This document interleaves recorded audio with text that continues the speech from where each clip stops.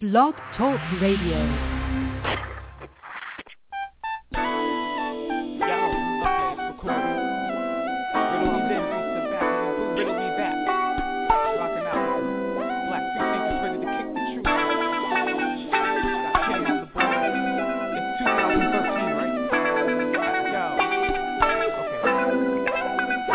Black free thinkers, where we walk by sight with a bright flashlight to illuminate night.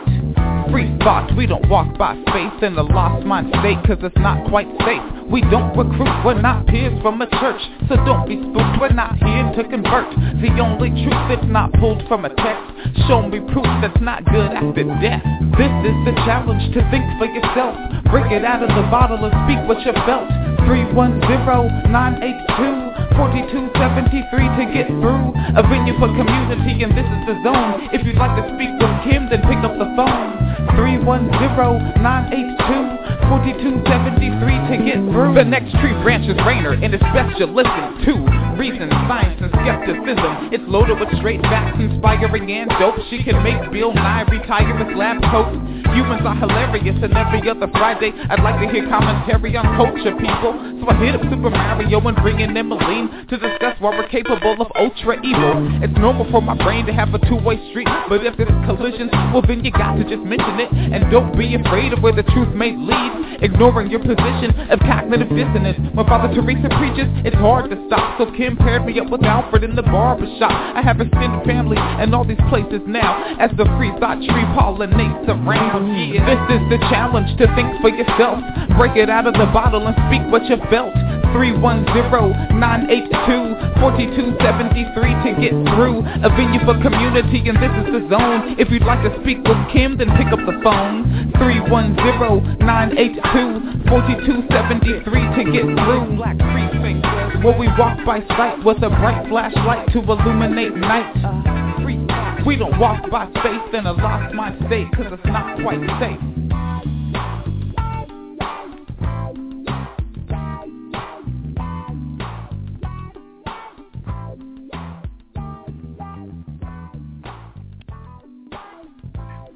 Hey, how's everybody doing?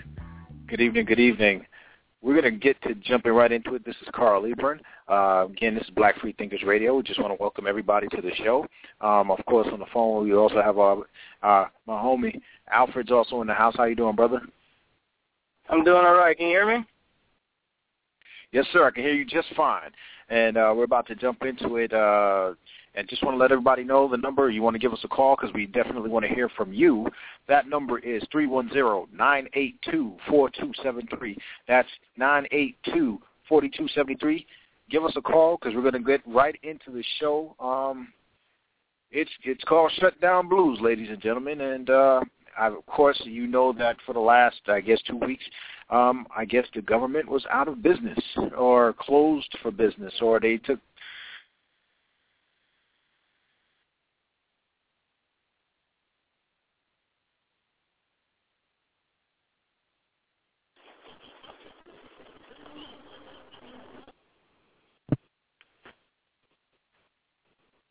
Oh, wow. Are you there, Alfred?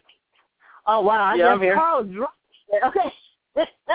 All right. He'll call back, everybody. But, yeah, the past couple of weeks, the government was pretty much shut down because, the Republicans and the Democrats, were having their issues, but the Republicans decided that if they couldn't have their way, they were going to take their ball and go home. And it was just interesting how everybody was affected by that. You had a bunch of government workers that were furloughed, and, fortunately, they voted to make sure that those people received their paychecks. But people who were deemed as essential workers actually had to work through this shutdown. So, I wonder if they're going to receive double pay. Do you think that would be fair? Yeah, I've actually spoken to some of them.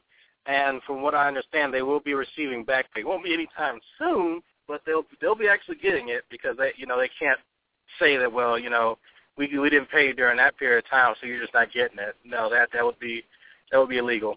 But it is unfortunate that those people did have to do that.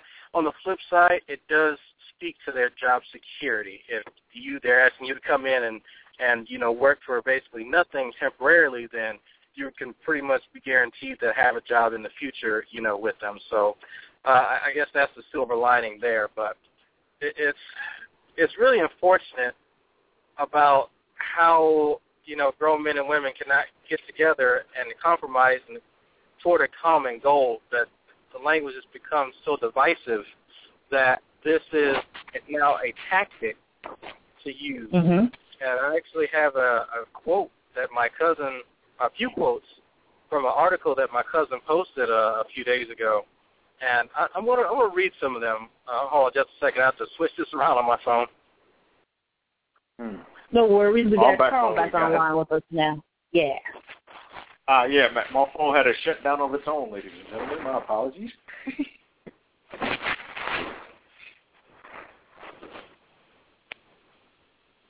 All right, y'all hear me? Yeah, I can hear you, friend. Okay. It's very interesting. All the Republicans that decided they didn't want to play, they have quotes concerning this shutdown. And some of them range from, okay, lukewarm, this is not good, to completely callous. And when I mean callous in the most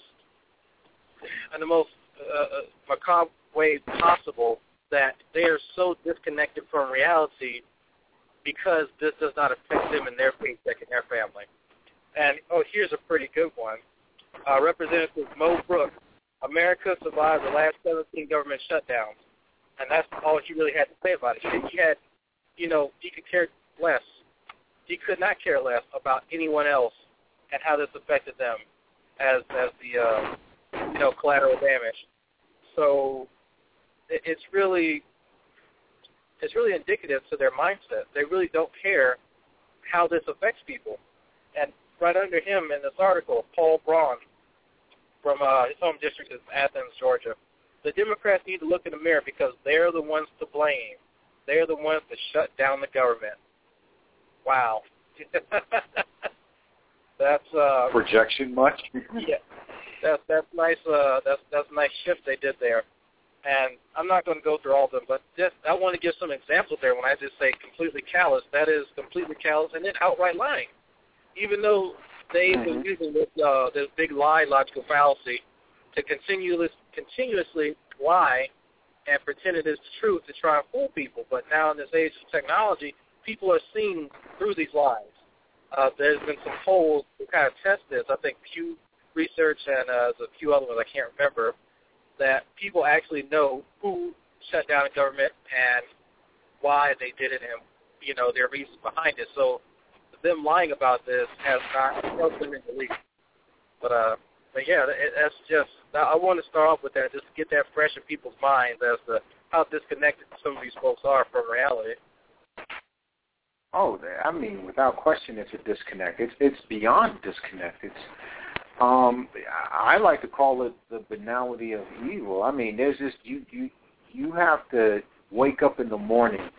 You got to be a real cold kind of individual to get up and know that your actions are going to deprive somebody else of how they make a living, or how they eat, or where their next meal is going to come from, or how they get medical care. You got to be a real cold person to know that your actions are going to do that, and then go ahead and commit to that action. I mean, that's basically what happened here. I mean, there were people who said, well, in order to get my point across, I will watch you starve to death. And that's basically it. And me personally, I would like, at least own up to it. At least own what you did. If you have the courage of your conviction, saying that I was doing this to the American people, or this was what the country needed, or something like that, then own up to it. Say, we did that. I was behind this shutdown. Don't blame it on anybody. I mean, why would you take to that? Say, well, I don't want to do it, but that everything that you did leading up to the shutdown, it's clear that was your goal. At least own it.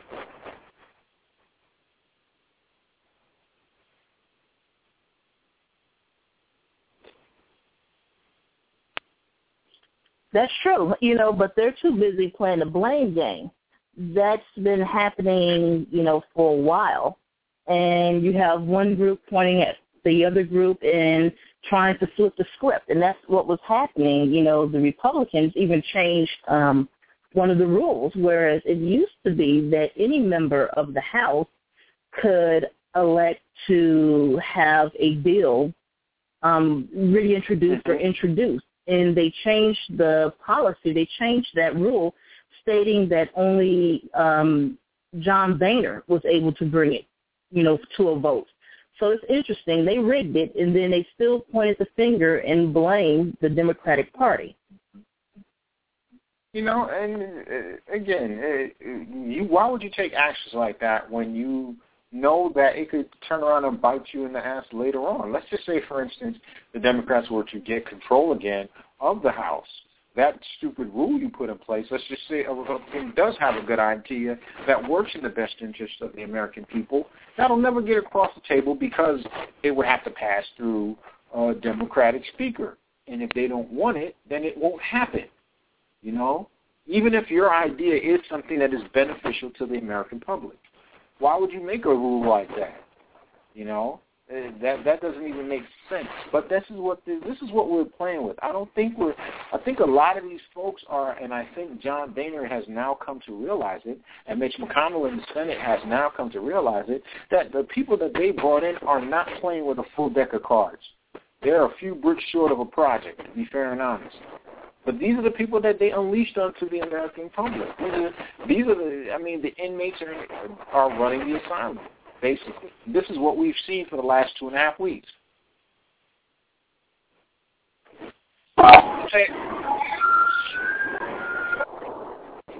Hello? Okay, sorry. Yeah. These speakers at work. Are you referring to the rule change that they did during this, where only the speaker and the speaker's adjutant had control in order to overturn any issue like this in the future? Yeah. Okay. One of my cousins, actually, female cousins, posted the actual. What is that channel that actually shows the House and Representatives and the Senate and all that? I can't remember right now. What, C-SPAN? C-SPAN, yeah, C-SPAN. She actually had a video of him, the adjutant, I can't remember his name right now either, explaining to someone who had posed a question as to why they did that. And he had all kind of graphs and, the name of the actual bill. And, kind of flat out asked him, hey, why did y'all do this? Amidst of this shutdown. And my cousin had a hard time understanding because she kind of thought that's what was going on. So I had to explain it to her. It's like, okay, well, here's how I relate that. The first thing I asked her was, well, have you seen Star Wars Episode 3? And for those who are Star Wars fans, you understand what I'm referring to is when Jar Jar Binks convinced all the other senators to give up their powers for Emperor Palpatine so he could be the only one to overturn certain decisions. He would make the decisions, and then he alone would have the power to change it, no one else. So that's really kind of what happened here. I wouldn't be surprised if they said, hey, Emperor Palpatine was a good guy. Let me go ahead and take a number out of his playbook. But that's a fairly decent analogy, I think. Yeah, again, these are decisions, and I said it before, the inmates are in control of the asylum. These are all decisions that are being made without any kind of, long-term, without even looking towards the future. They're rash, they're inconsiderate, they're frankly, they're immature. These are the actions of children. You can't do it this way, well, I'm going to take my ball and go home. And it's not something that works in the interest of the American people. This is not even about party politics anymore. This is not even about partisanship. This is some kind of weird, weird power play that's in effect that it will not bode well, not even for the Republican Party. From all intents and purposes right now, if you read any story about them, even on Fox News, you can turn that on, and it sounds like that thing is in shambles. It sounds like that house is falling apart. But yet they press on. Yet they press on with these actions. That's what's the scariest thing. Yeah, I mean, it's, like I said again, it's indicative of how they want to play this game. They're assuming the American public is just going to remain ill-informed and only reliant on one source of news that's supposedly fair and balanced. But not everybody is falling for that anymore. It's not as simple as, well, let's try and antagonize this group of people here, and we're going to win the vote. It's not, because a lot of people they're not going to fall for, party lines anymore. Because in reality, very few people align themselves completely with some of these ideologies. I know I don't. The main reason I vote for Democrats is because a lot of Republicans rely on negative racial stereotypes in order to get votes. I'm not going to give someone my vote who has to rely on that, point blank. I like some of the issues that, Democrats bring up, and I like some of their positions, but not all of them, by far. So this game of tit and tat, it's really old, and it shows now that, if these folks can't compromise, if we put them in these positions, then maybe we need to re-examine how we're picking these folks. Maybe as a collective, need to stop playing into this divisive rhetoric of, this guy does this, and I'm not going to do that, so vote for me. Not, hey, I'm going to actually work with this guy if this other guy gets elected, and we're going to go toward a common goal and help everyone progress. Because I've yet to hear anything close to that. What I think has happened with this shutdown, I think the age of the wedge issue is coming to an end. I do. I mean, when you look at how a lot of these individuals, Ted Cruz, your Michelle Bachmann, your Sarah Palin, she's not a member of Congress or the government anymore, but a lot of these right-wing power players, they've all come to power basically through wedge issues, I think with this shutdown, people are willing to, put a lot to the side. It's kind of like how you said, listen, I may not be for gay marriage, but guess what? I'm for, a good education, or I may not be for what kind of fiscal conservatism this guy's talking about, or I'm not religious, or I am religious, or whatever. Those things are I think the shutdown has shown you, look, these can't be brought to the fore. All right? Let's keep the country moving, and then maybe later we can have that discussion. But for right now, we got to make sure that people have jobs, folks have medical care, people have food. I think this has really brought on the end of all of those wedge issues. They're not going to come up anymore because no one's going to sit there and tolerate a jobs bill not going through because some guy wants transvaginal ultrasounds for women, single mothers who are about to have babies or who want an abortion. You know what I'm saying? Yes, I mean, a lot of their positions are kind of kooky and wacky, and I'm pretty sure they feel the same way, by anybody who votes Democrat, and they have their right to feel that way. That's fine. But at the end of the day, it really bothers me that people don't see that this game is being played and how it's being used against everyone else. That's all it is, because at the end of the day, what's going to happen? You can't do anything. You've already put them up in that position. You can't pull them back down. You can't, do a recall and say, well, hey, you intentionally allowed the government to shut down and halt a lot of people's lives and jobs and negatively impacted thousands of people. So you know what? You're done. Your opponent that you ran against, he's the new guy or she's the new gal that's going to replace you. There's none of that. There's no fear as to what they act with impunity. So maybe there will be some type of, fear put in our hearts as far as respecting voters and respecting any voter. It's not the people that, makes up your primary constituency, but everyone. Yeah, like I said, even the folks who did not vote for you, because they still matter too, because they're still working Americans, whether some people want to believe just because they didn't vote for this particular candidate that, they're just lazy, and the only time that they actually do something is to go vote for some person that will give them more food stamps so they can buy more iPhones or whatever the hell people want to believe now. It's just nonsense. So. That is so played, bro. I mean, even after the financial collapse in 2008 and 2009, I'm still shocked that there are people who still are pulling out that myth about, I see people on welfare walking around with iPhones, as if iPhones nowadays are hard to acquire, regardless of the service. You can get iPhones at Metro PCS. They sell iPhones at Walmart. It's not that serious anymore. So to see a person with it, it's not an indicator of luxury as it once was, or just to know that. Or maybe they were just fine a couple of months ago, and then, they had some kind of financial situation or loss of work, because that's happened, in which they have to go on government assistance. It's so closed-minded, and it's bad enough when one person, one ignorant individual, thinks that of another individual who's on government assistance or something like that, who's relying on SNAP or TANF programs or whatever.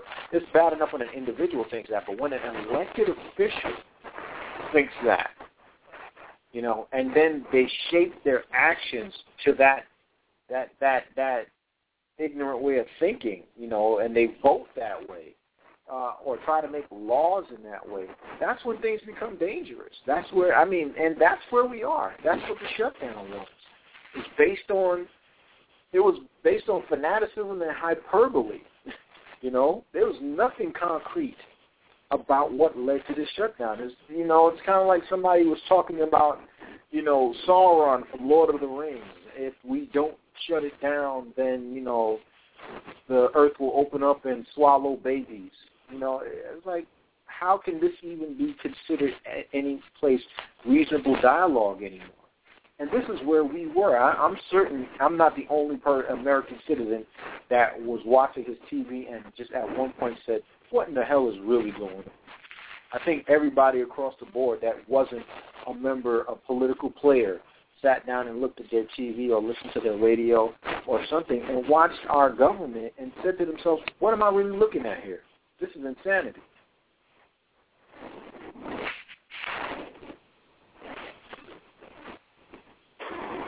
Yeah, I'm not even know what to say anymore, because I don't think this is the end of it. I have a feeling that this is going to be a tactic now. We can't get our way, so you know what? We're going to take our ball and go home, but we're also going to take your ball too. We're going to try and be as obstinate as possible. I'm like, how is obstinance? Obstinance is not part of your job. The senator, any delegate, any type of person who represents another person professionally cannot have the word obstinate in their job description or even in their vocabulary.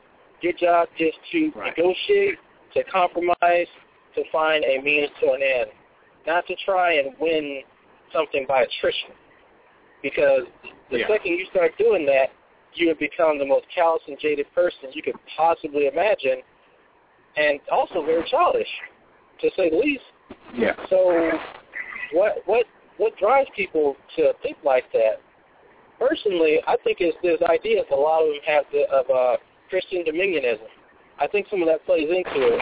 And, some people may perceive that as me, being a little anti-theistic, and they have a full right to believe that. Me, personally, I don't find myself to be an anti-theist, but some of the things that I perceive and that I've learned from people who cater to that sort of mindset, they don't care. They don't care if this nation burns as long as they believe that their deity is going to fly out of the air magically and come and swoop them up into a magical land called Oz or heaven or whatever. They don't care what happens to everyone else. That is always on their mind. You listen to some of the stuff some of these Republicans are saying, like Michelle Bachmann, and she's like one of the best ones that promotes this idea. So why support someone who believes something as crazy as that, but someone who's already demonstrated that they want this to happen? And for us who are logical, thinking people, it's scary, you know? No, you made an excellent point. I'm glad you touched on it because I have the same idea.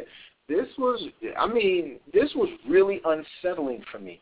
This wasn't just partisan back and forth and bickering. That's the kind of stuff you expect from the Mitch McDonald's and the John Boehners and the Eric Cantors of the Republican Party when they're going back and forth because they're political wonks. That's what they do. They're players. What we saw here in the last 2.5 weeks, this was, in my mind, religious fanaticism. We were listening to people. You listen to Ted Cruz. You listen to Michelle Bachmann. You listen to a lot of the Tea Party activists. They either had a jingoistic kind of view where America was this paragon, this beacon, or something that it was supposed to be this way, or you have, in the case of Michelle Bachmann, you mentioned before, you know, where they think that the collapse of government, the collapse of society, they want that to happen because it's part of this end times prophecy that when dogs and cats live together and the seventh sign happens and the Mars aligns with Jupiter, the God will come back and rapture everybody up to, you know, Cream Puff Mountain. And, I mean, this is what she literally wants this to happen, you know? And this is what we were seeing. I mean, look at what happened. You saw the video. I know you may have seen it too. The video of the stenographer when the bill gets passed. We reopened government. Everybody. You could see who the rational people in the room were, and you could see who the crazy people were. I mean, Ileana Ross-Lightman. I mean, the most Republican of Republicans. She's a super Republican. And she was just standing there like, what the hell am I looking at? This lady is getting up and talking about the Illuminati's taking over, and we have to stop this because God's will, and if we don't do this, Jesus will come back, and he'll cry because he might be baby Jesus, not grown, bearded, long hair with rock-hard abs Jesus. I mean, she was going crazy, and you could, if you really look at it, you could see 3 different parties in there. There were the Democrats, the Republicans, and this crazy fanatic sect of right-wing, you know, extremists.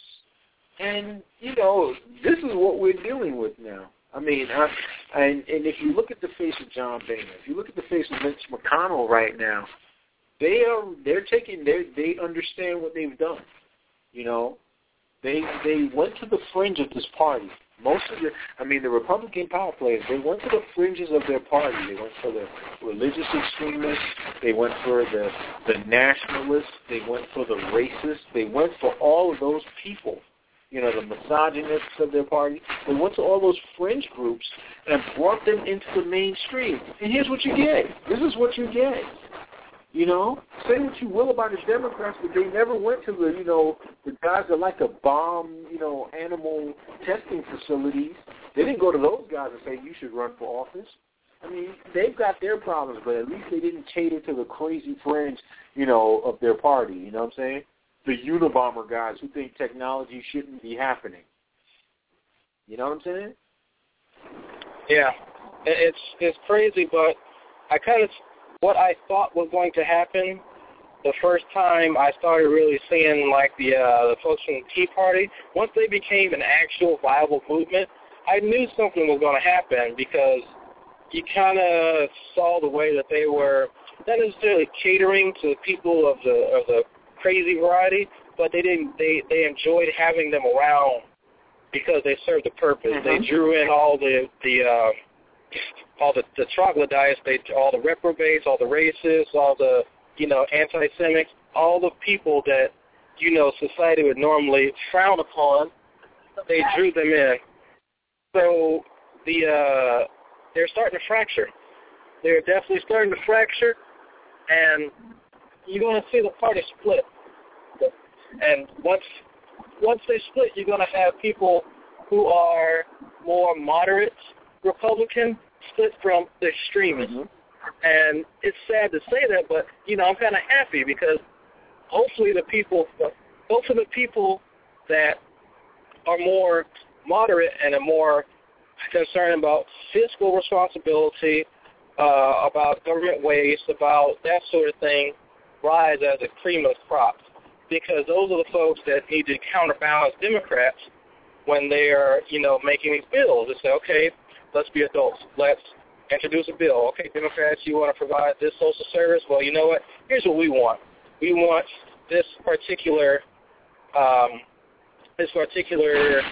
of government kind of reduced a bit. We don't want, just to get it all the way eliminated and terminated, but we feel that this particular part is too big. Maybe you should, make it more efficient.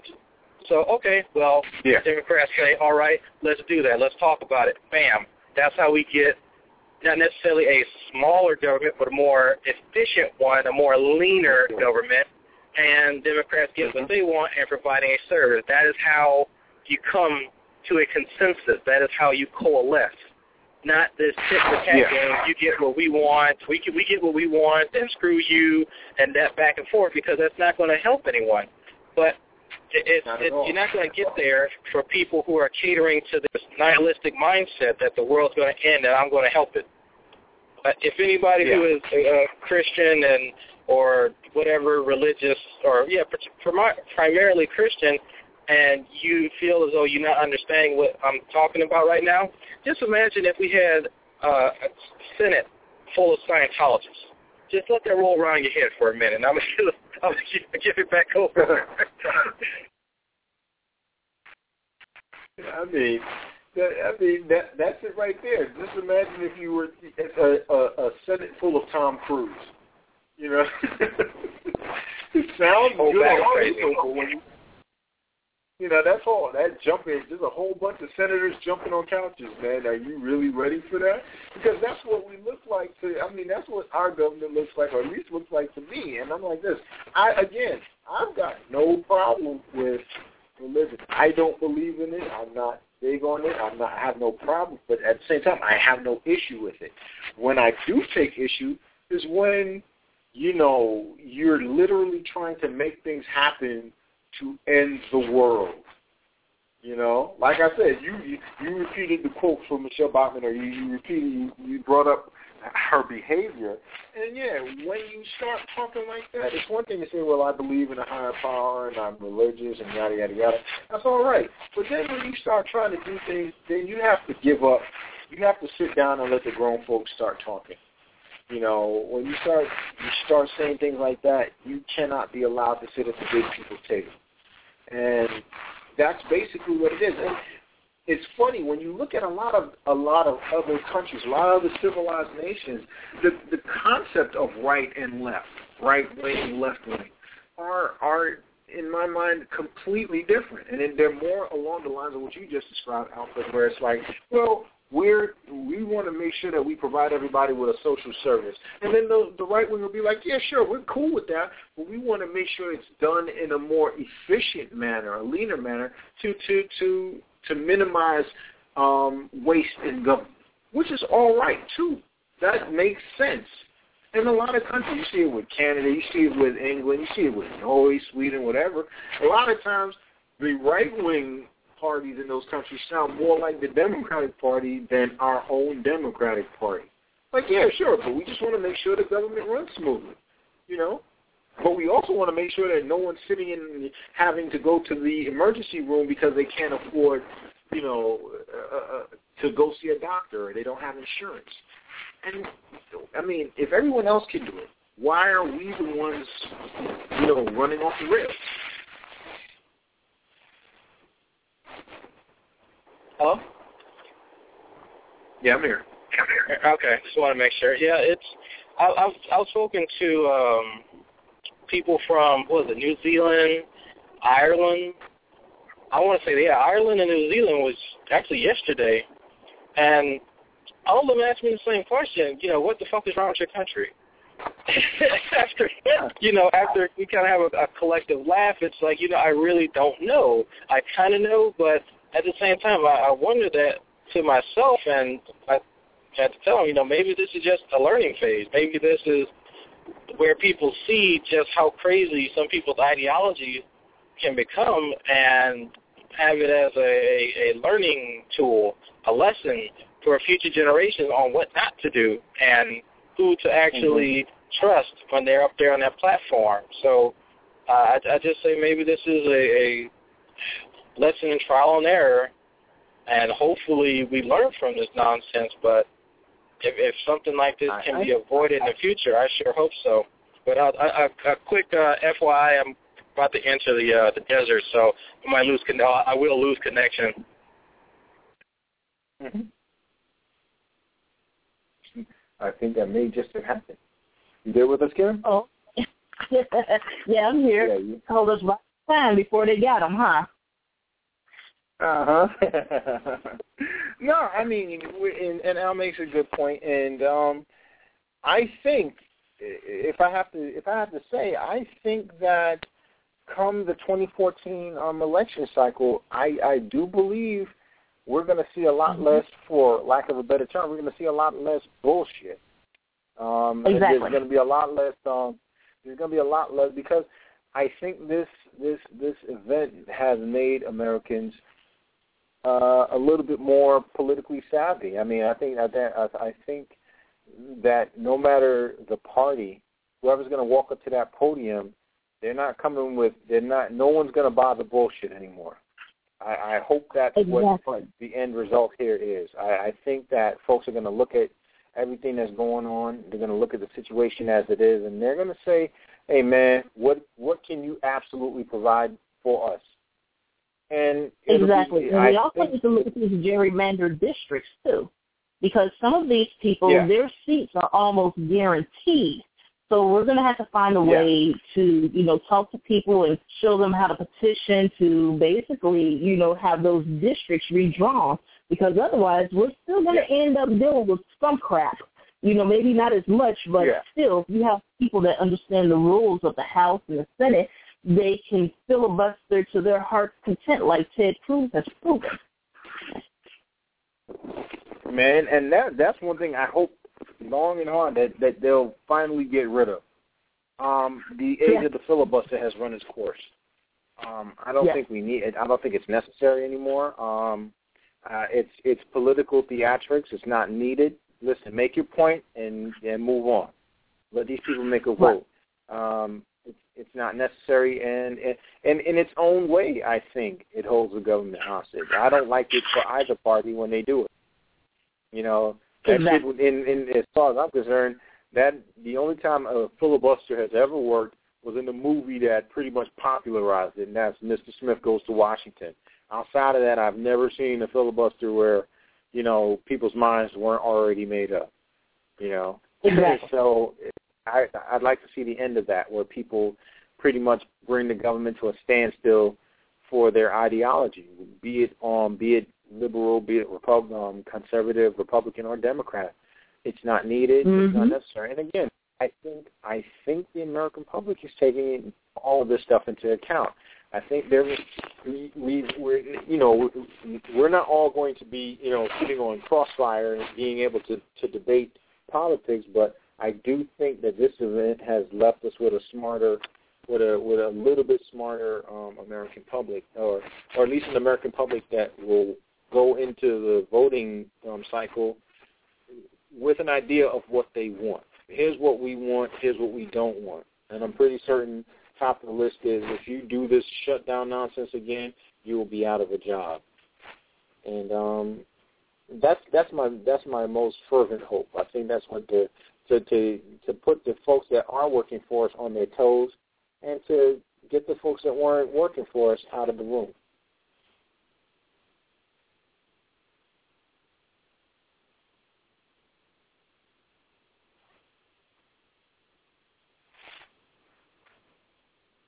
Here, I'm here. The phone dropped. My call had dropped. So, but I heard what you had said before it dropped my call. But again, we have to look at it all, and that's the reason why I've been stressing that we need to look at these midterm elections and get out here and get registered to vote. I mean, it's 2014 when the election comes up. But because a lot of the rules that have changed in different states, whereas you had to provide all of this, documentation that you didn't need in the past, people have plenty of time to get that situated. And as a matter of fact, I got my voter registration card in the mail today and looked at everything over. All of my information is correct. So that's why we're encouraging people to get out here and, maybe work with some people to do, voter registration drives. I'm sure your local NAACP and, other institutions and organizations in your area, they're doing voter drives.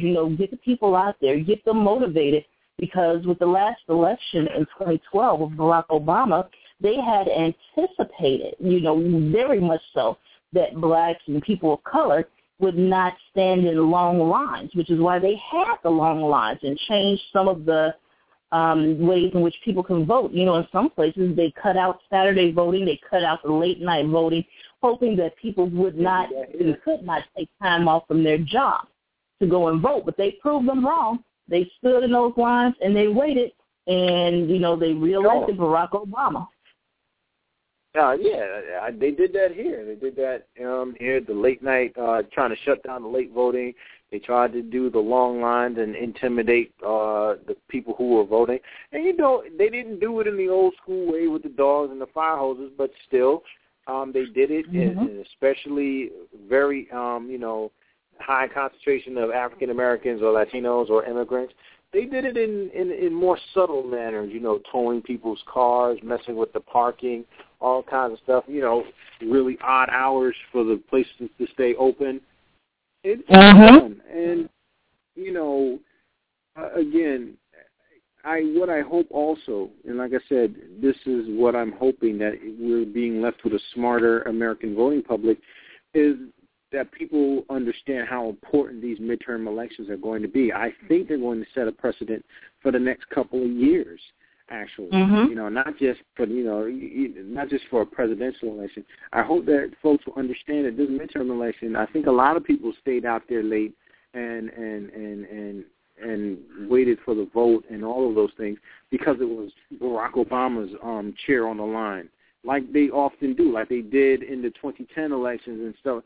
They didn't come out in droves for that, the midterms. Because it wasn't President Obama's job that was in danger. And that's not a good way to think about it. That's not a good way to look at the situation. I mean, if you get another situation again where it's an entire House and Senate full of Republicans, it doesn't matter if President Obama is sitting there. If they get the majority in both the House and the Senate, it doesn't matter that he's sitting there. I mean, because he'll be ineffectual. He needs a Congress, both the House and Senate. Not necessarily that it has to be a Democratic majority, but it does have to be a majority of rational-minded, politicians that are working for the will of the people. If you don't do that, then you're left, you're left at the whim of a Ted Cruz.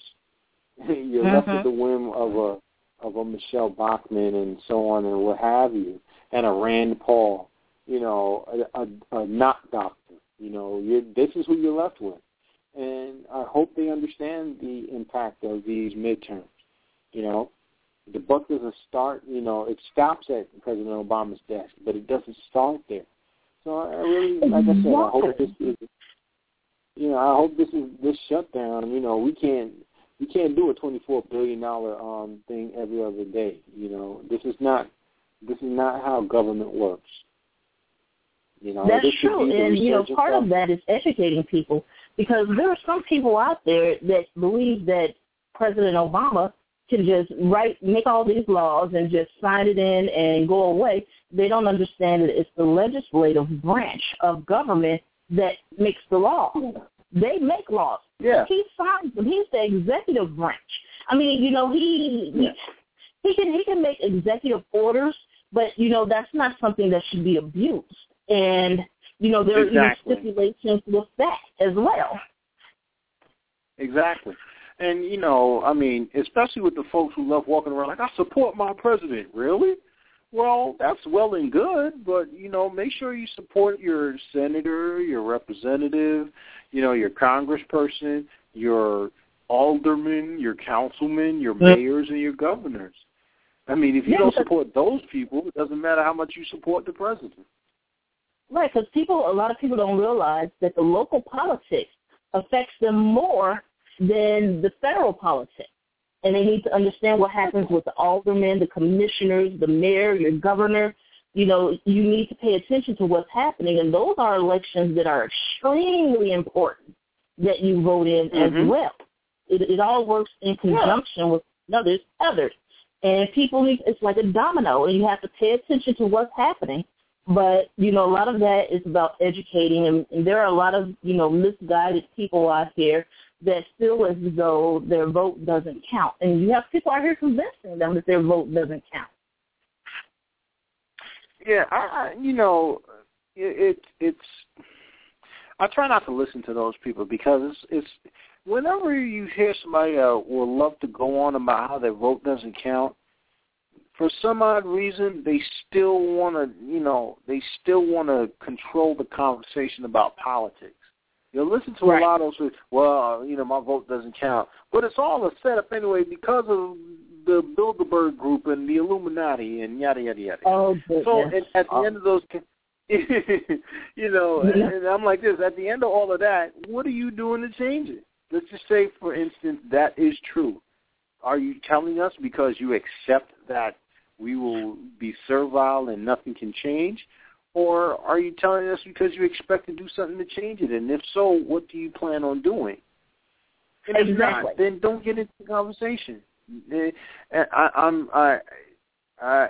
bothers me that, you know, not just those folks are being listened to, but now they're the ones going into government. If somebody's saying the government doesn't work, like if you're saying the government doesn't work, why are you running for office? Exactly. Exactly. But it's like they feel like they have some type of magic pill, you know, or some, you know, bean salts or what have you, and that they'll be able to go in and make some type of change, and everybody is going to listen to them because they're Mr. or Mrs. Wonderful, if you will, and, you know, they're smarter than everybody else. And that's not how it works. You know, one person cannot go in there and just change all the laws and change all the rules. I mean, that's not how it works at all. And it's just interesting what happened when you were just talking about the Illuminati and the NWO and all of that. What's interesting is the woman that was carried out, the stenographer, what she was talking about was right there in the line with that, especially when she started harping on Freemasonry. And they had her evaluated that night, and, you know, she gave some type of explanation saying that for 2 weeks before that incident, that the Holy Spirit had been waking her up in the middle of the night, and her husband, you know, basically backed up what she said. And I just found the whole thing, you know, interesting. Religion, and, you know, she boxed it in such a way that it was religious, but that is the only time in which you can say you're hearing voices and not get locked up. You know, and go ahead. I mean, what are we going to lock her up for? I mean, when you think about it, she's crazy. I'm just going to say it like that. Or, well, to be more correct, politically correct, and more understanding of it, she may very well be mentally ill. I mean, clearly delusional. And to be fair and honest, I mean, how can we penalize her more, you know, than, say, for instance, a Louis Gohmert or a Steve King or Michelle Bachmann? They've clearly said things that are way crazier. You know, they've said things that are, quite frankly, bereft of any kind of reason or logic. So, but again, we've invited those people to the table. You know, the American public has allowed those people to come to the table.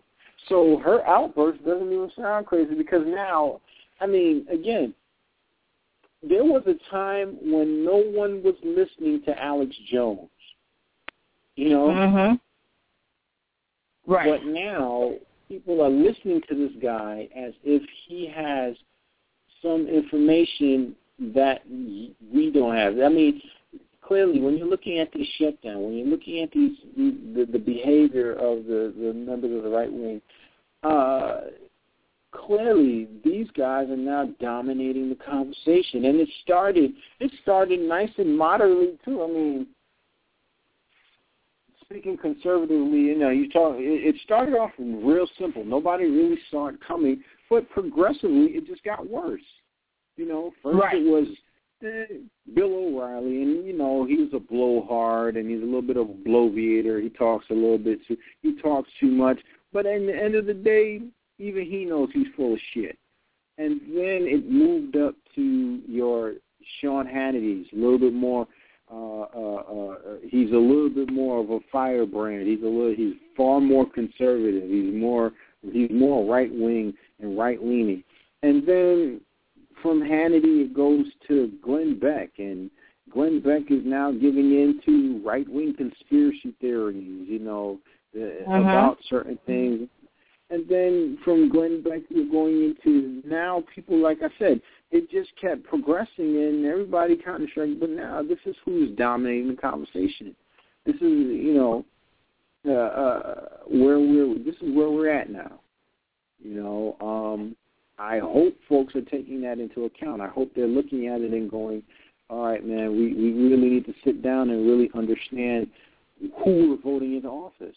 Because now we're voting in conspiracy theorists. It's one thing to disagree with the president's politics. That's okay. That's how government works. You are supposed to have a point, counterpoint, have a rational disagreement or something like that. That's how government works. That's fine. You don't have to agree with everything. I don't agree with everything President Obama does. Exactly. Of course, you can sit down and criticize certain things. But it's another thing altogether to think that he's a social-fascist, communist, Kenyan, Islamic terrorist. Right. It's one thing to disagree with his health care program. It's one thing to disagree with him on jobs. It's one thing to disagree with him on Afghanistan and Iraq, or his reaction to Benghazi. All of those things are legitimate arguments that you can have with the President of the United States. No one will judge you for that. You'll either be wrong, or you'll be right, and people will decide to side with him anyway. It doesn't matter. But when you start saying that he's a part of some kind of weird conspiracy to make kindergartners gay married and cousins can impregnate their dogs, then you really got to stop and ask yourself, when exactly did you run off the rails? Right. Right. This is where we are. I mean, this is who's leading the discussion. I mean, again, you cannot like the president. But like say to you, I mean, back in, 2010, or 20, when he's given the State of the Union and a guy goes, "You lied." I mean, come on, really? Yeah. That's not respect for him as a person, but it's also a disrespect of the office, and it's a disrespect of your office. That's right, and your peers. I mean, to do so. But this is what has come to the fore. This is what's leading the Republican Party. This is what's leading the right wing of this country now. I sincerely hope it's not the shape of things to come, but this is what it is, man. I mean, it's a very slippery slope. If we don't, hopefully folks get in front of this, but it's a dangerous thing that we're seeing unfold. Right. At least for democracy. Exactly. I mean, Yeah, you're right. And, we're on a very slippery slope if we allow people like that to, come to power and stay in power and make laws, change laws, because they're trying to turn this country into a theocracy. And we have to be vigilant against that because, I mean, look at who's up here talking. Michelle Bachmann, Sarah Palin, David Duke, because, he was part of that little fringe as well. Do you really want these people making laws in this country And, the whole thing about it is, many of them really believe what they're saying. As a matter of fact, what I found interesting was that Tea Party rally that took place last weekend. I believe it was last weekend.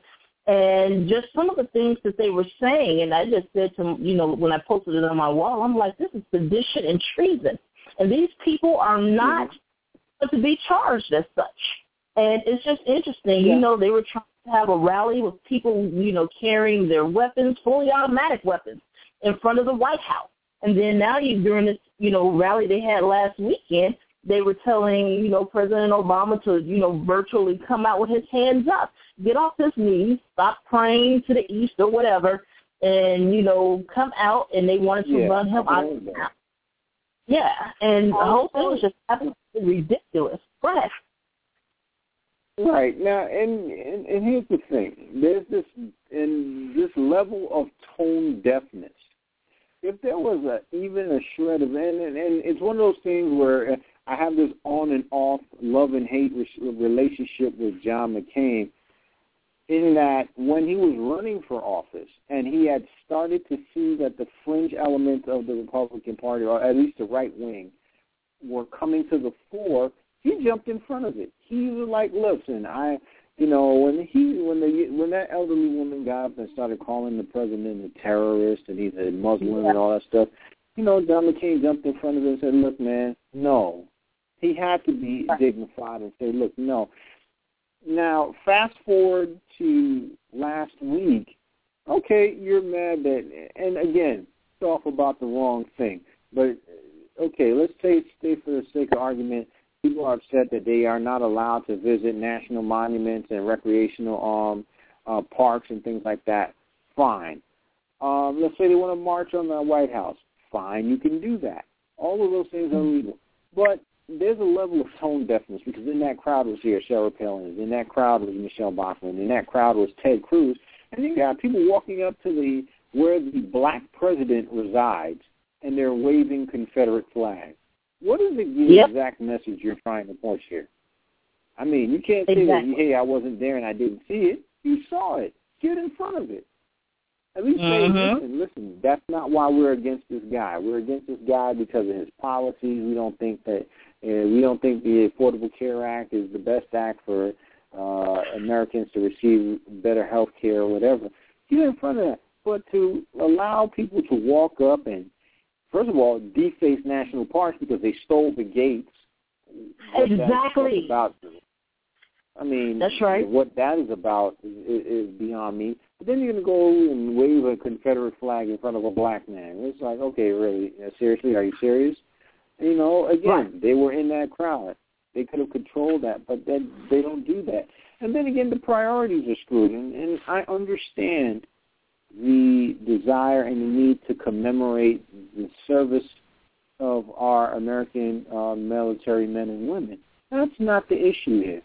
But to prioritize that over, people eating, I mean, if you really want to get upset and be pissed off about the treatment of the military, well, you got to ask yourself, why is it that military families have spent $88 million in military commissaries in 2011, 2000. I think they're up to $100 million now in 2013. Right. That's the military families on SNAP and TANF spending money in their commissaries. Why aren't you upset that it's jumped up to that from $33 million in 2008? Exactly. You know what I'm saying? I mean, exactly. But you want to get pissed off about World War II memorials not being open? Come on, that's just dumb. Exactly, and the interesting thing about the commissaries is that they provide jobs to military wives and husbands, civilians, and even some military people. Yeah. And, again. Yeah, there was a couple of friends, because I have, I have family members that are in the military. I have friends that work on military bases and things like that. They were saying, okay, the shutdown didn't do this for the military, but guess what? The civilians that work in the commissaries or work in these locations, because these are technically government jobs, had to go home. You know? Yeah. So they were parts of the furlough. I mean, so this was not a victimless act. This wasn't a victimless act. This wasn't just. These were not abstracts. These were real people who were threatened with not being able to work or not being able, their children not being able to eat. Head Start programs shutting down or something like that. This was real. This happened to hardworking. They're not freeloaders or welfare queens or whatever have you. These were real people who walked into work and then were told to go home. Right. And their kids were told that you can't go to school today or you can't be a part of this thing or that thing. These are real tangible things. And, you know, to have righteous indignation about not being able to go to a park but have a total callous disregard for not being able to go to school or not being able to eat, it's insensitivity beyond the pale. I really, you know, I don't have words for what I saw.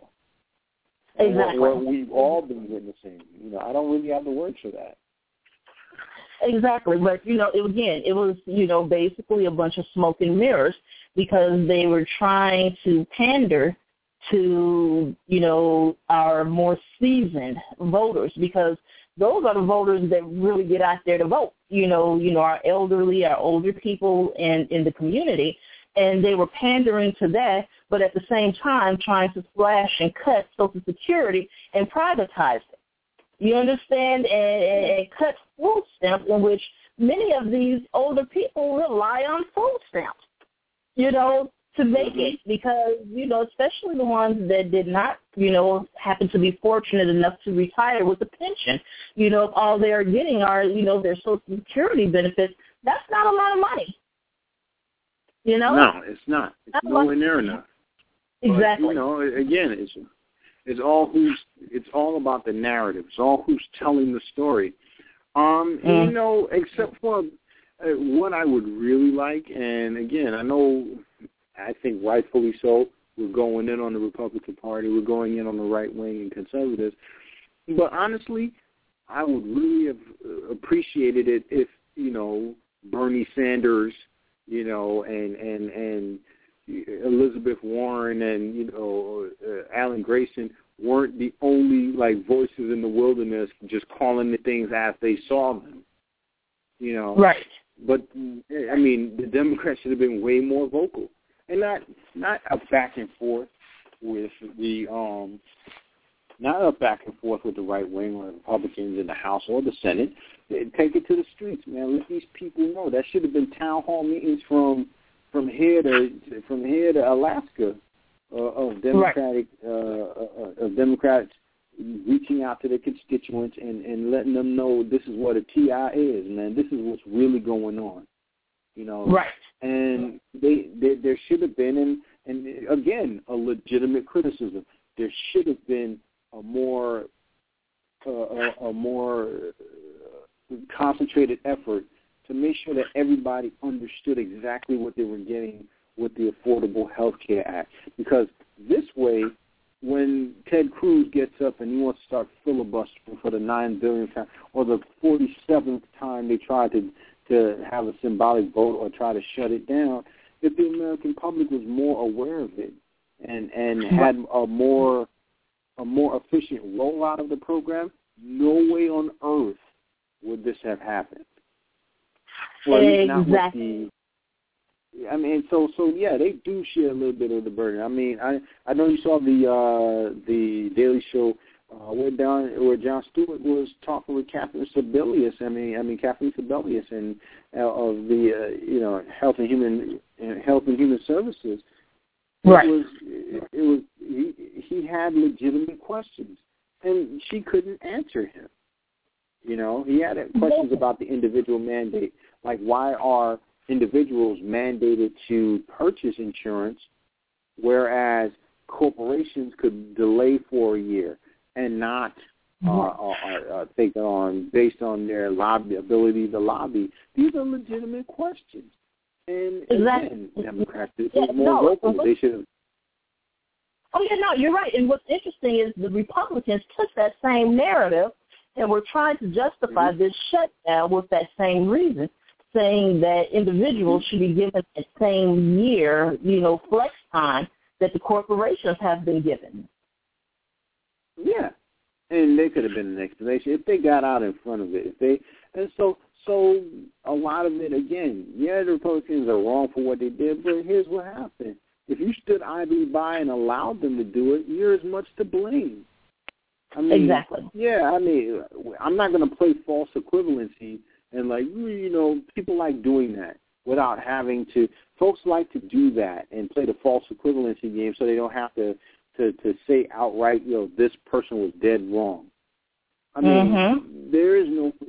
I'm not going to do the false equivalency. Yes, the Republicans were wrong, but at the same time, the Democrats could have made a more principled stand, exactly. and made a more concentrated effort with the rollout of Obamacare, so that these guys wouldn't have a leg to stand on. They yeah, I mean, the problem is that the Democrats have allowed the Republicans to control the narrative ever since President Obama was elected the first time in 2008. And they did not, you stated earlier, did not put forth a concentrated effort to get in front of this problem. Instead, they allowed the Republicans to control the narrative, which is why they were talking about death panels. They were talking about the prices were going to go up and that the rich and, working class people were going to have to pay for all those dependent people, i.e. people of color. And, again, a lot of false equivalencies, and you're absolutely correct. And the Democratic Party should have, use their, bully pulpit because, President Obama had a chance to speak about it on numerous occasions, and he let those slip by. They have strategists. Why weren't they utilizing the people they have on payroll more effectively? There should have been town halls in, every state, at least 2 cities in every state to kind of get the word out. There should have been, little campaigns, They made great use of the Internet, when they were running for these offices. So why didn't the Democratic Party blitzes and all of that? Yeah, absolutely. I mean, listen, this had time to ferment. It would be one thing if this happened a couple of days ago, but this has had time to ferment.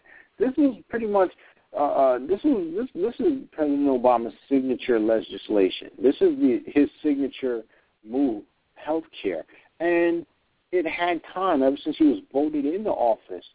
And this is, again, the Democratic Party should have been beating the ground hard because this is something that the Republicans did from day one.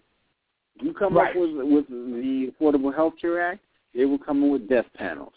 You come up with this, they're coming to take your freedom. Or they rode this paranoia so that this was 4 years in the making, man. And again, the Democratic Party just did not take any, incentive to stand up and say, listen, we're not going to let you talk this way, or we're not going to let you control the narrative. They should have went tit for tat, and they should have stood their ground in regards to this. This is something that they could have stood their ground in.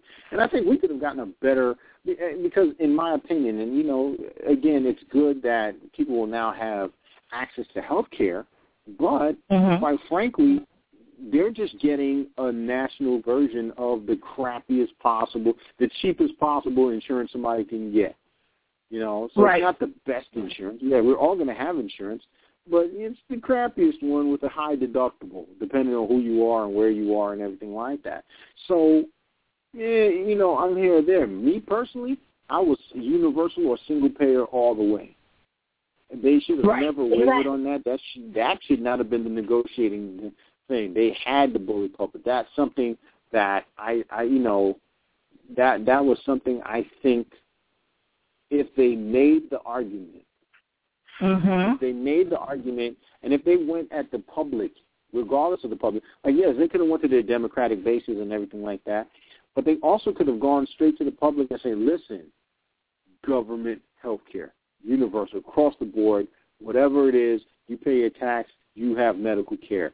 You could have been the most virulent, racist, conservative Republican in the world, and I don't think that anybody would have said nope. Or something where the insurance companies were answerable to the government in some way or another. I don't think anybody would have, but they didn't. So while it's not false equivalency, yes. While it's not false, it's not an issue of false equivalency. Yes, the Democrats do have to take responsibility for just not making the most of having control. First of all, having control of both the House and Senate for some time, and then the president for not using the bully pulpit and not making a stronger argument for single payer or universal health care. Exactly. That single payer option, when they took that off the table, that just pretty much blew everything away. And the excuse that was given, a little bit later was that they can always add that in later. Now, they've been fighting, against the Affordable Care Act this hard, and they're still trying to repeal it. Can you imagine what that fight is going to be to add a single payer option to this bill? Yeah, and not only that, for me, for all the fuss that you had to endure for this watered down, weak insurance bill or insurance law, you might as well have pushed for single payer. Exactly. Because they were going to make this fuss either way. But with single payer or universal health care, at the very least, the United States citizens would be getting the best health care possible, so they could have bitched and moaned till the cows came home. Exactly. But now people, Republicans have, and the American people that are trying to get insurance or get put on these programs do have a legitimate argument that they can make. They do have a leg to stand on. If they had straight-up single-payer health care, where everyone has access to the best possible kind of insurance, it doesn't matter what they would have said. They could have still made those fights, but no one would have had their back. Here, they can massage the issue and bend it and twist it in any way they can, which is why we got a government shutdown. But if they had done it with a more progressive mindset, I think the people would have supported it. Now, it's just, if they're going to make so much a fuss over something, you might as well go all the way. I remember somebody saying, I might as well do, but if you're going to make this much fuss, I should have did the thing you're upset about. I should have just went ahead and did it. So, yeah, like I said, they do have to answer for a lot of that, too, and not being as vocal as they possibly could, because the Republican Party, the right wing, they don't have any short of people that are vociferous, driven people. Clearly they don't. Unfortunately, on the Democratic side, I think if there were more Bernie Sanders and more Elizabeth Warrens, I don't think we ever would have been here, honestly. Right. Exactly. Whether it was her or Hillary. Oh, yeah. I think it would have been harder. I think it would have been harder, or it will be harder, I guess. She seems like the inevitable choice in 2016. But, I think she would have put up more of a fight, too, because I think she's got a serious axe to grind. Exactly. Exactly. Yeah, so, So now Alfred is back. Alfred is back with us. Are you there, Alfred? All right, can you hear me? Yeah. Yeah, we can hear you. Okay. Yeah, sorry, I had to go through the bad part of the desert where nothing lives, so I'm back now. But there was something I wanted to bring up too, and of course, as soon as I get back on the line, I can't remember what it is. But dear, do you remember what it was? Don't remember. My wife's looking at me like, okay, never mind. It's pretty much we're on the topic of how individual players on the affordable health care, a.k.a. Obamacare, a.k.a. Romney Care, speaking of which, as to how it's being portrayed and how people are perceiving it, more or less. I think that's what y'all were getting at. I'm not sure was it mentioned that there was someone who went around, I think it might have been New York or somewhere in New Hampshire, where this guy was interviewing random people on the street and asking them, what would you prefer as far as your health care? Would you prefer the Affordable Health Care Act, or would you prefer Obamacare? And, of course, people look at him, of course, the Affordable Health Care. I can't stand Obamacare. And again and again and again and again, all people knew was that no Obama, the classic, right-wing saying. They had no clue that they were one and the same.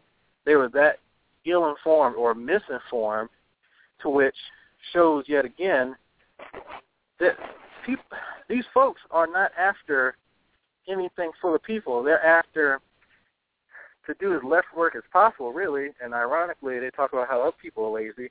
If they were so opposed to Obamacare, why have they not offered anything substantial to replace it? Their only other option was, if you have millions of people uninsured, fuck them. Too bad. That's it. All this time that they spent.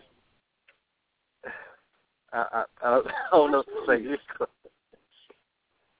No, absolutely. I mean, even Mitt Romney said it during the election cycle last year. He was like, you can go to the emergency room. But that's why everybody's insurance is so high. They can't pay for it, so they have to go to the emergency room. And then the emergency room then turns it over to the people who can pay, and then that gets driven through the roof. But, again, there's never been a better counter to what was offered. I don't mind you not liking Obamacare. That's okay. That's an American. That's your right. You can not like it, but at least offer something, in contrast to it. Say, well, here, all those loopholes that we're talking about, we're offering it to you without the individual mandate or whatever. That's what we're offering, and it has not yet been done.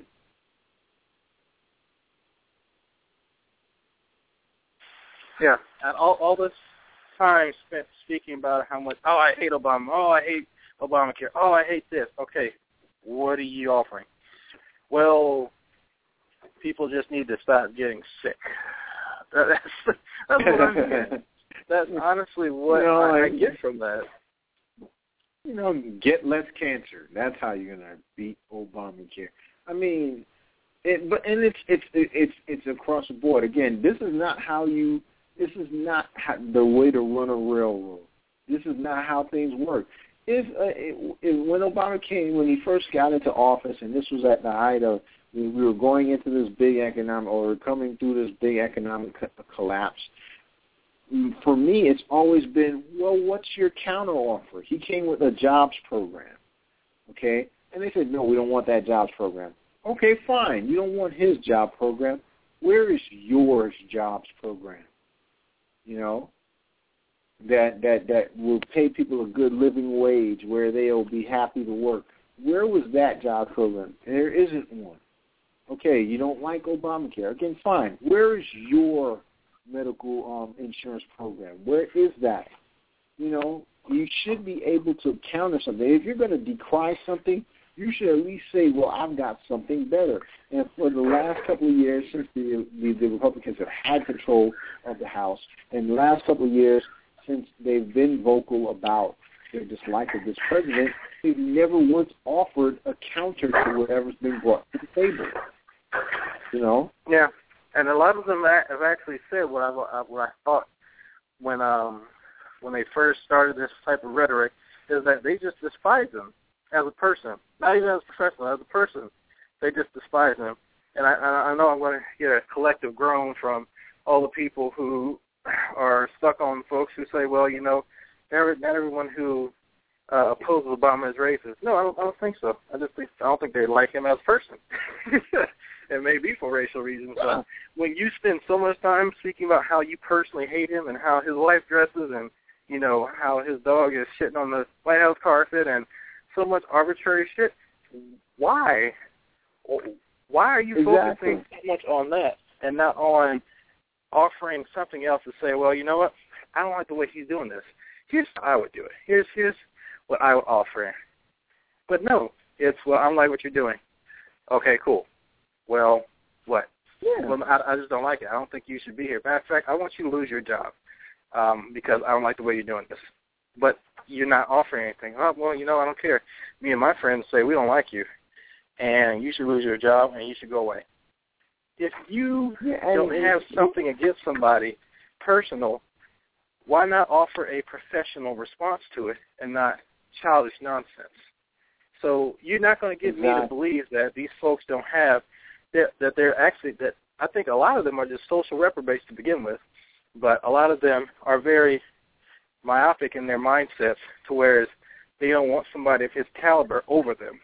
And so that bothers them. Yeah. Whether it's, you know, education-wise, whether it's social status, what have you, they don't like that. So they're going to undermine him, and no matter what he does, he could say this guy's blue, and they're going to say, no, it's not actually. It's every color, and then the specific light, the light gets refracted, and that blue is what you actually see, but it's actually every color.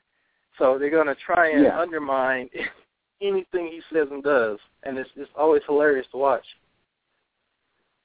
No, you make a really good point. And while I can happily say, I mean, you know, it's easily you can say, yes, I would wager that the majority of dislike towards this president is racial in nature. I would make that argument. But, and to your point, and I agree with it, it's also there is a small faction that doesn't like the president as a person, but it's based on a hatred of intellectualism. You know, it's a hatred of intellectuals. It's like ever since I remember it during the 2008 election. I mean, when he was to be elected, then Senator Obama made a statement about how people, react to certain things politically, and there's a level of fear, and they cling to their guns and things like that, and they accuse him of being elitist. And they don't like him because he's an intellectual. You know, he, even on the left, and I think sometimes, you know, we always put it on the right wing, and we always put it on Republicans for being racist, but there is a stereotypical thing for a lot of white progressives where they're waiting for, you know, this, you know, for you know, I voted for John Shaft, but I got, you know, Steve Urkel instead, which is utterly ridiculous.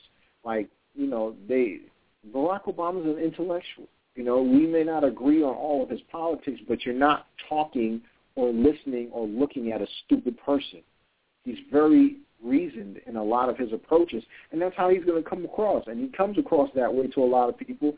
And, yeah, to somebody who's not, when you weigh him against a Sarah Palin, when you weigh him against a Ted Cruz, when you weigh him against a lot of these folks who are not very well educated, you know, even though they have their political office and everything like that, when you put them against these people who aren't that well educated, yeah, they're not going to like him, you know, because his intellect is unflappable. You're going to say something to him, and he'll come back to you. It's like talking to Spock.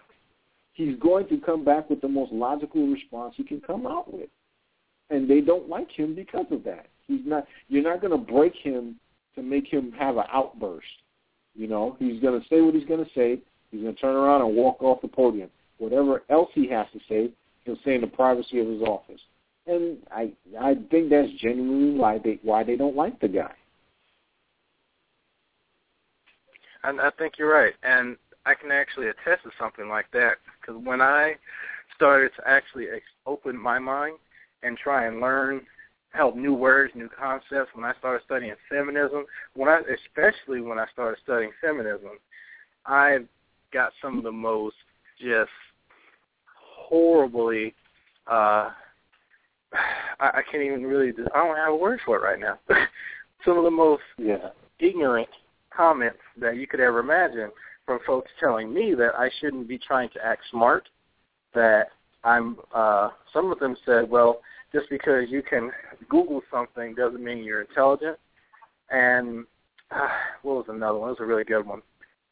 Just because you can use big words doesn't mean anything.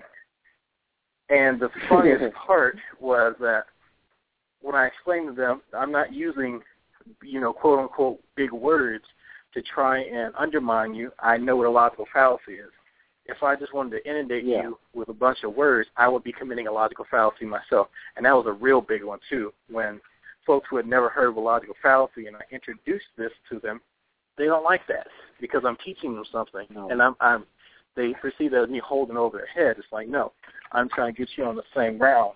So we are reading from the same book, same playbook. So it's really telling. And of course, you can guess who these folks are rooting for and who they're not rooting for. You can already imagine that.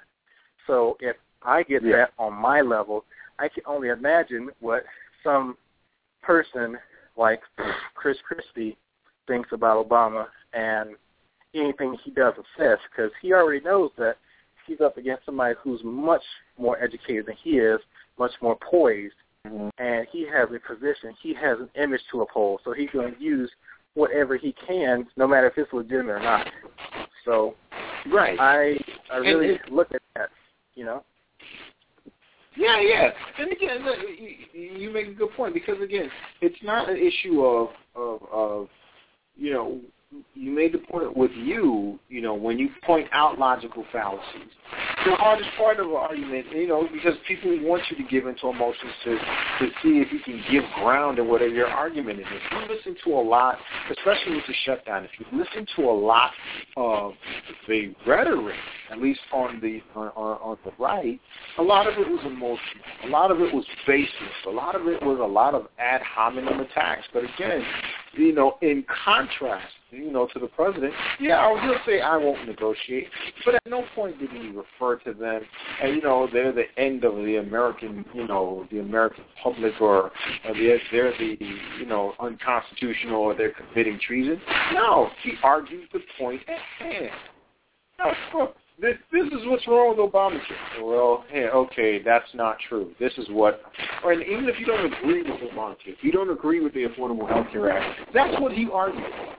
He never resorted, and you can see that, again, you're talking about our levels, even on our levels, on a Facebook argument.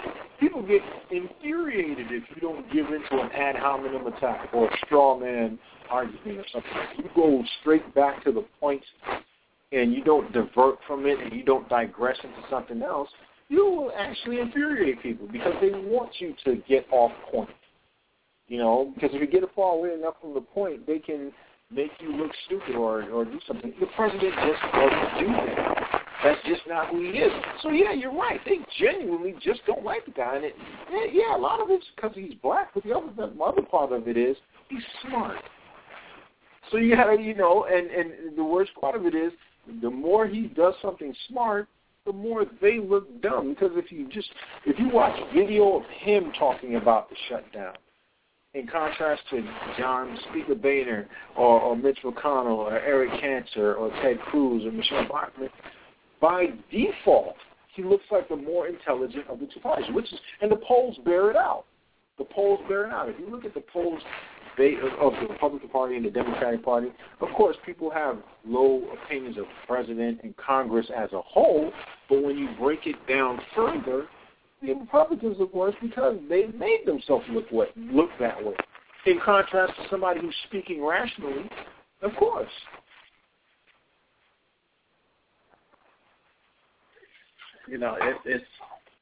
It's very telling.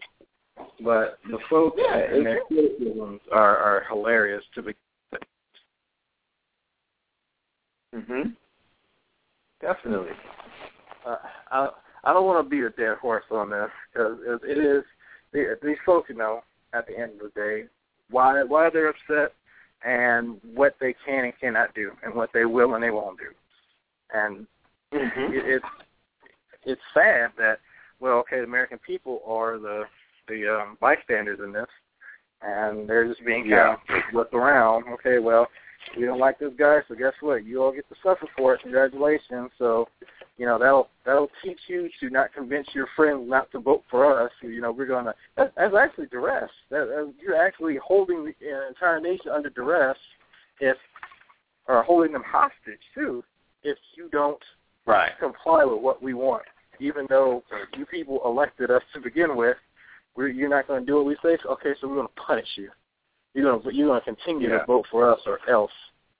And I hope people see that and think about that next time they vote, because that's going to change the scape.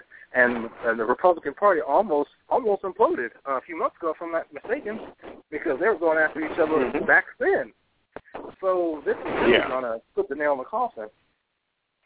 Yeah, they actually were, because of the other elections that they were primaries. They're primaries, long-standing Republican stalwarts lost their seats, and to Tea Party upstarts. So yeah, I see that happening. I think I'm looking forward to it, because here's the thing: it's like you said. They're going to separate. Tea Party's going to separate from the Republican Party, and that's probably the best thing that could happen to the Republican Party, because now you'll have moderate people, and like I said before earlier in the conversation, we're going to see the end of the wedge issue. I do think that there are folks on the right that don't really give a shit about a woman's choice when it comes to her, her own body, or they don't really give a shit about if gay people want to get married or affirmative action, or all those things. They don't care. They only want to keep the government going, and they only want to make sure everybody's working, or they want some kind of fiscal responsibility, or they want to make sure the government runs efficiently. I'm cool with that. You can make the argument. I'm probably going to be a diehard liberal for the rest of my life, but I'm okay with a person that's coming along. I would like a 1999-2000 John McCain Republican. Where, they have their conservative values and they have their Republican values, but at the end of the day, they do know how to work with somebody across the aisle, from another political party to compromise and make things work for the American people as a whole. I'm cool with that. I'm cool with the Republican Party splintering, because if they do and you're left with the Tea Party, it's not going to be that hard to make sure that they go the way of the Whig Party.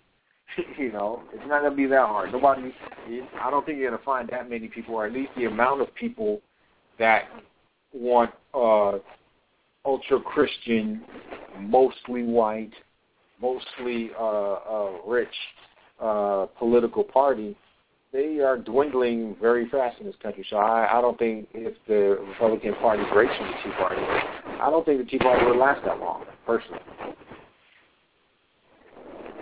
I tried to consider the Tea Party as a viable movement within the Republican Party as or a group of people who just want lower taxes, and they want the core concepts of conservatism. Even though I'm strictly opposed to a lot of their concepts, but I understand them. But they too often cater to some of the most racist and ignorant people I've ever seen in my life. And then every time one of them pops up, he just showed up. That's my retarded cousin. We just let him stay here. Make him feel like he's part of the team. That's how they treat it every time, because they didn't expect people to notice. Like, these folks are up front. They're not like they were hiding. They weren't. They didn't just come out of nowhere and say, "Hey, we're staying here. You guys can't make us leave." No, they want. That's what this party attracts. And when Obama was running and campaigning, if you had Sharpton to come up there and start his anti-white, anti-establishment and all his craziness, then what are people going to think? That is what this movement is about. So what is that saying my mother had an adage? You sleep with dogs, you get fleas. I think that was a saying. Yeah. A quite older saying. It's true. You sleep with dogs, you get fleas. So if you're not monitoring who that's this, what do you expect people to think? I'm listening to, Tea Party favorites like Santorum, and he's repeating the same thing the crazies are saying. Somebody mentioned welfare. Oh, I'm going to stop the blacks from taking all your money. You're going to get them to work. You're not going to get them welfare. And I even made a video on that. And there's people still trying to make excuses for, like, you listen to the whole thing. The lady asked to do the question. And the first thing that came out of his mouth was, we're going to stop black people from taking your money. The first thing he said, she didn't mention anything about black people. She asked about welfare reform in general. Exactly. So you're not going to sit there and tell me that they're not holding these native racial stereotypes when I keep seeing that. I'm sorry that there are people in this world that do that, but I'm not going to let an entire party of people disrespect my family, especially my family that has a long lineage of serving this country, a long lineage. So it's I'll be doing a disservice to myself supporting people like that. A big disservice. My ancestors are rolling in their graves for me to, to support people like that. So, and I try to express that as best I can to people because there is also it's different perspectives of people's lives, and people come from different walks of life. And that is definitely a struggle to understand and not to project too much of here's what I think, here's where I come from, and here is what is right because I come from this, because I am that. That happens all too often. I see that mistake on the other side of the token. So I have to tailor my message to here's how I see it from my side, and hopefully they will reciprocate and say, here's how I see from my side. And then somewhere in the middle, we can avoid this impasse and actually get to somewhere we both want to be, or damn near close. So there's none of that divisiveness that happens. Right. I mean, you can't, and this is the biggest problem because when they lost the House, and when they lost the presidential election, everybody's like, well, maybe this time the Republican Party will take a step back and look at themselves, and it's a rebuilding moment.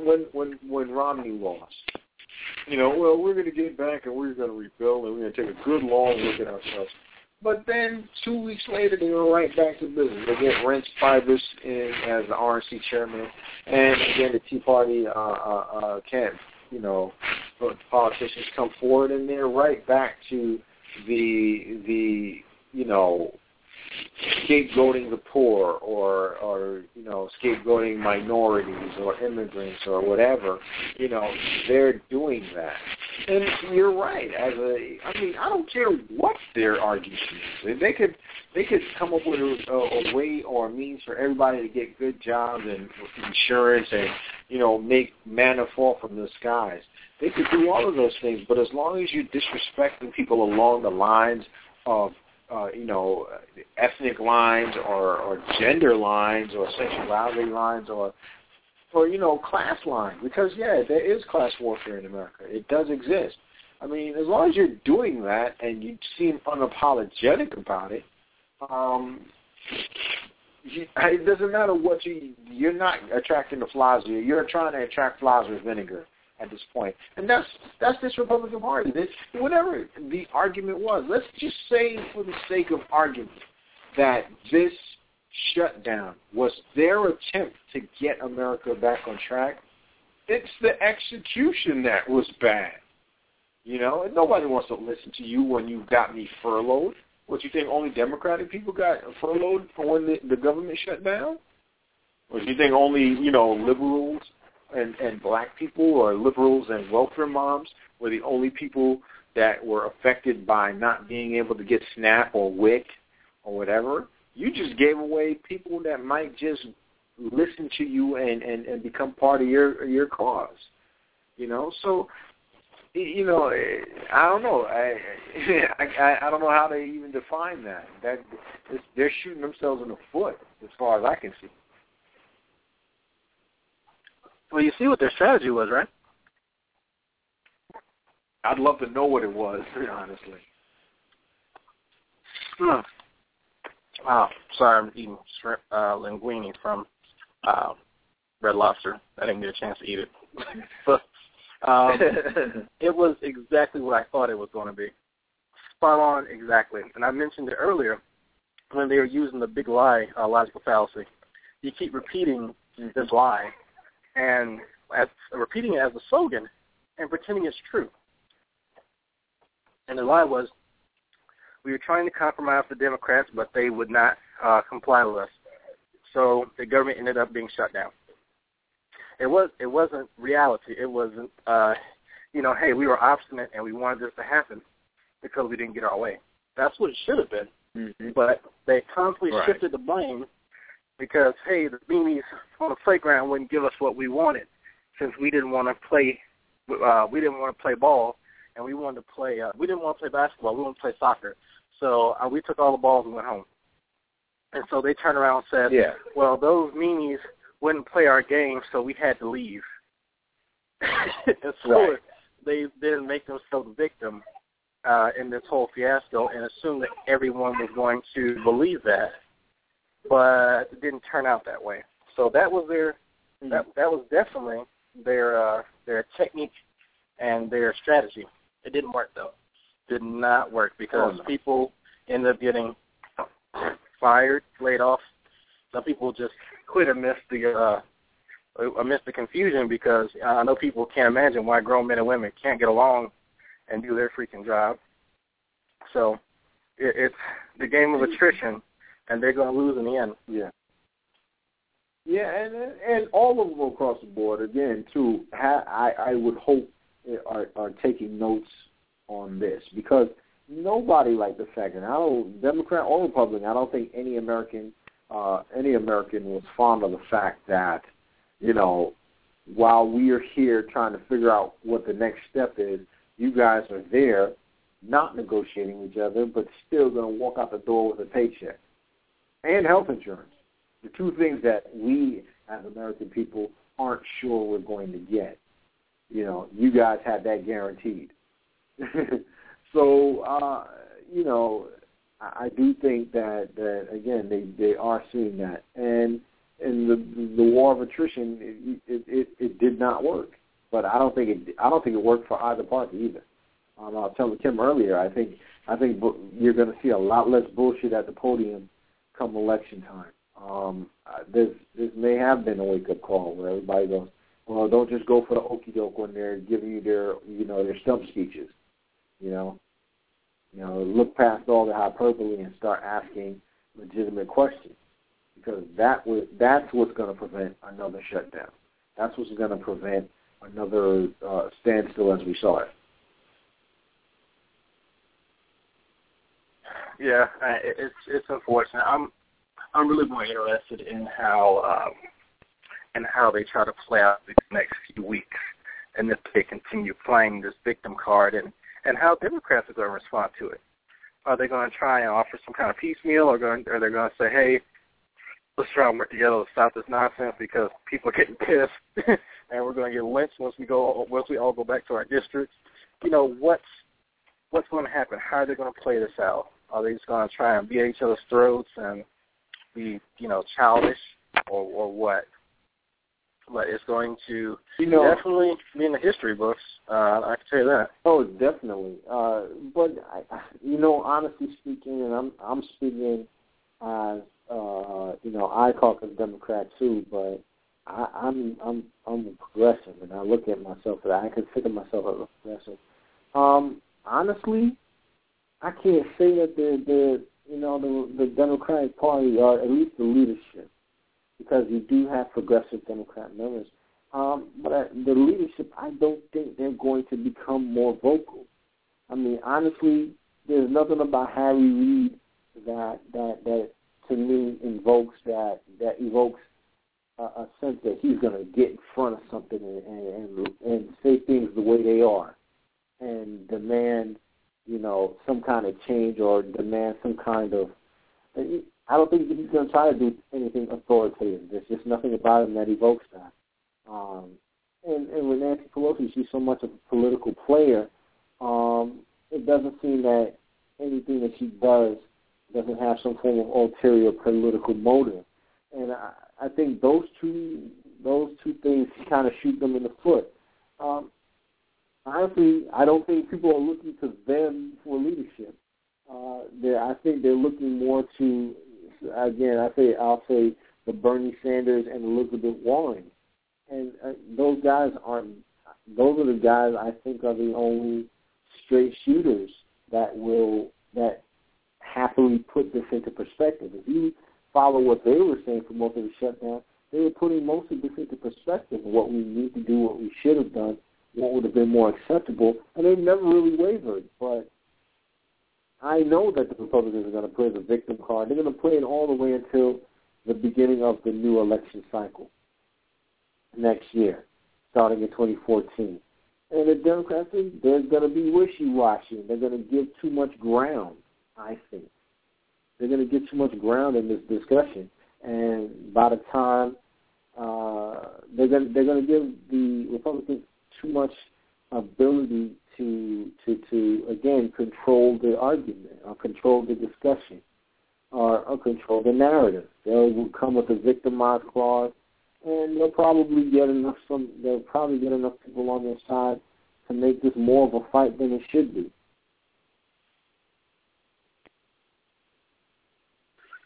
Yeah, that's one issue that I've had that I feel that I really despise about Democrats is that I typically describe them as spineless. When they had control, they did not act. You had control. You had the ability to say, here we are, we're going to set the stage, we're going to work with Republicans. We're not just going to do the same things that they do that we get mad at them for and just dominate everything. So I can get down. Thank you. So they could have played themselves up as the big boys and said, here is a standard for which all need to emulate, and they did not. They missed that opportunity. They just kind of stuck in their corner and said, we're going to do this, and they can decide if they want to stop us or not, and we may or may not, say anything about it. So trying to paint them in a positive light becomes a bit difficult when, like you said, they are wishy-washy. They don't have the boisterous nature of the president. They don't have any of the gall that he has or any of the charisma. So maybe they need a better mouthpiece. Maybe they need some lessons in public speaking or I don't know. But we need some people with an idea in mind, a goal to strive to, and which should include, hey, we're going to work with everybody. We're not going to just purposely exclude these folks because they're sitting on that side of the aisle. Because once you start doing that, then, I've already extended you the olive branch. If you reject it, then I'm going to try again. I'm still, if I move forward without you, it's going to be because you chose not to move with, not because I didn't offer it to you. So you can only do that so many times when people start recognizing they're not interested in helping everyone. They're not interested in working with anyone.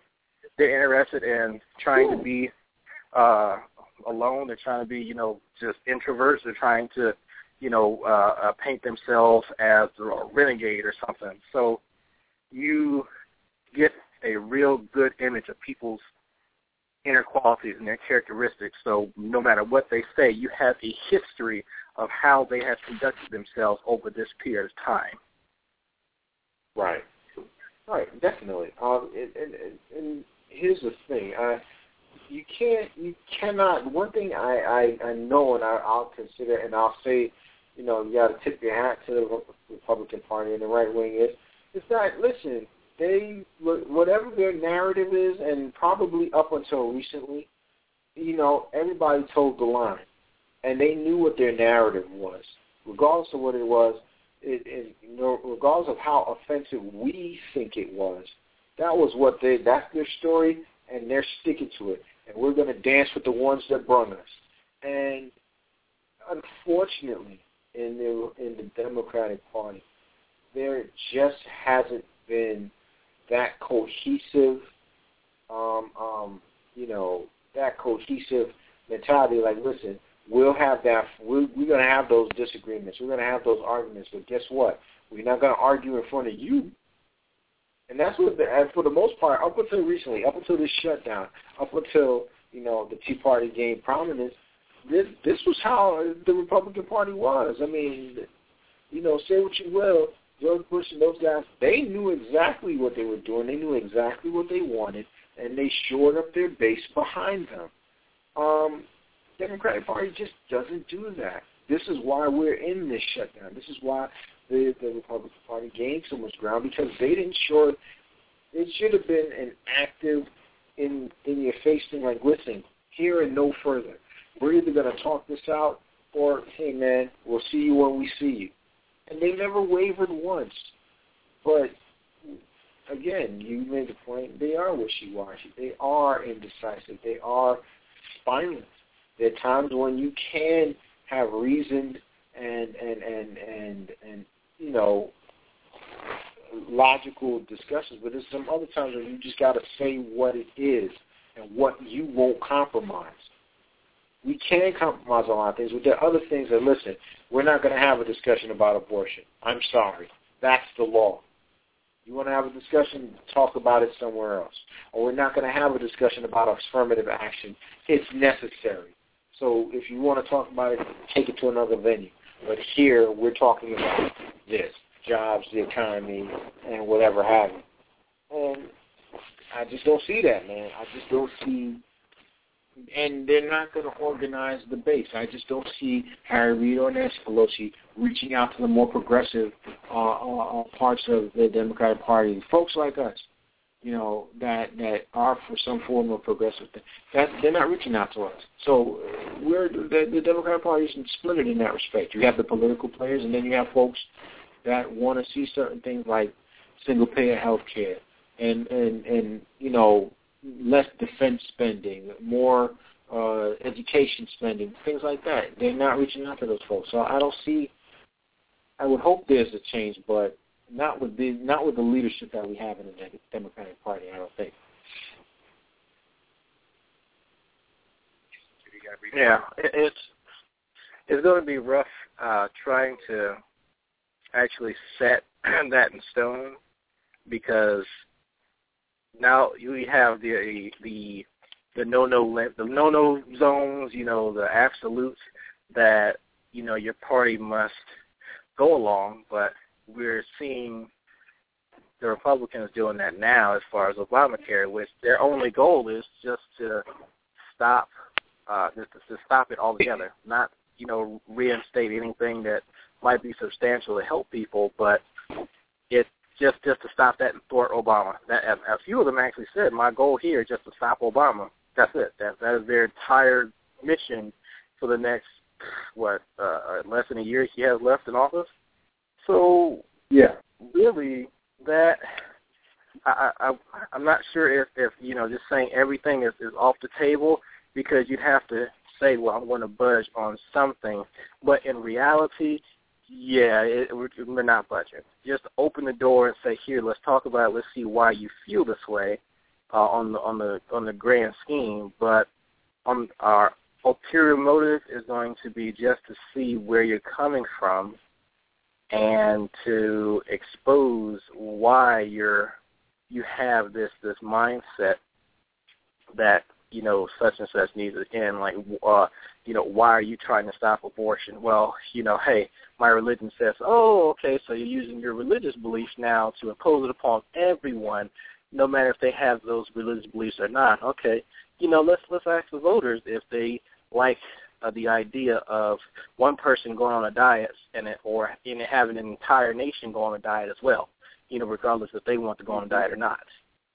This is your choice, your belief, not anything that really affects you, and you're trying to impose this upon a certain segment, females, of the entire nation. No matter what they think, no matter what their spouse or their, mate thinks, you're doing that based on that, on that aspect, for real. So I would open up that doorway to let them kick themselves in the ass. them and to put them in that position, to shine that spotlight on them so that they say that, because you and I and a lot of other people already know that's what it's about. It's imposing their religious beliefs, just like they're doing now, trying to fulfill the end time prophecy, like trying to destroy an entire nation. So their magical hippie guy comes out of the sky. That's what they're trying to do. Mm-hmm. So since we now have a great influx in people who are aligning themselves non-religious or anons, as you know, they're commonly referred to as, we need to show everybody that here is a people, here are a group of people that we have elected, and here's what they want to do. Here's what they want to place upon everybody, whether it's just or not. So I think that it will be a stark realization for a lot of people as to how crazy a lot of these people are. So that's the way, I approach that. But I think we're running up on like 2 minutes here, so we have to actually close down the show and say our last hurrahs. Okay, man. Hey, man, always a pleasure to talk with you, man. Pleasure's mine. All right, man. So we're going to hook up and talk again soon, folks. You guys have a safe evening. Thanks again for joining the show. Talk to you again soon. See you around. All right.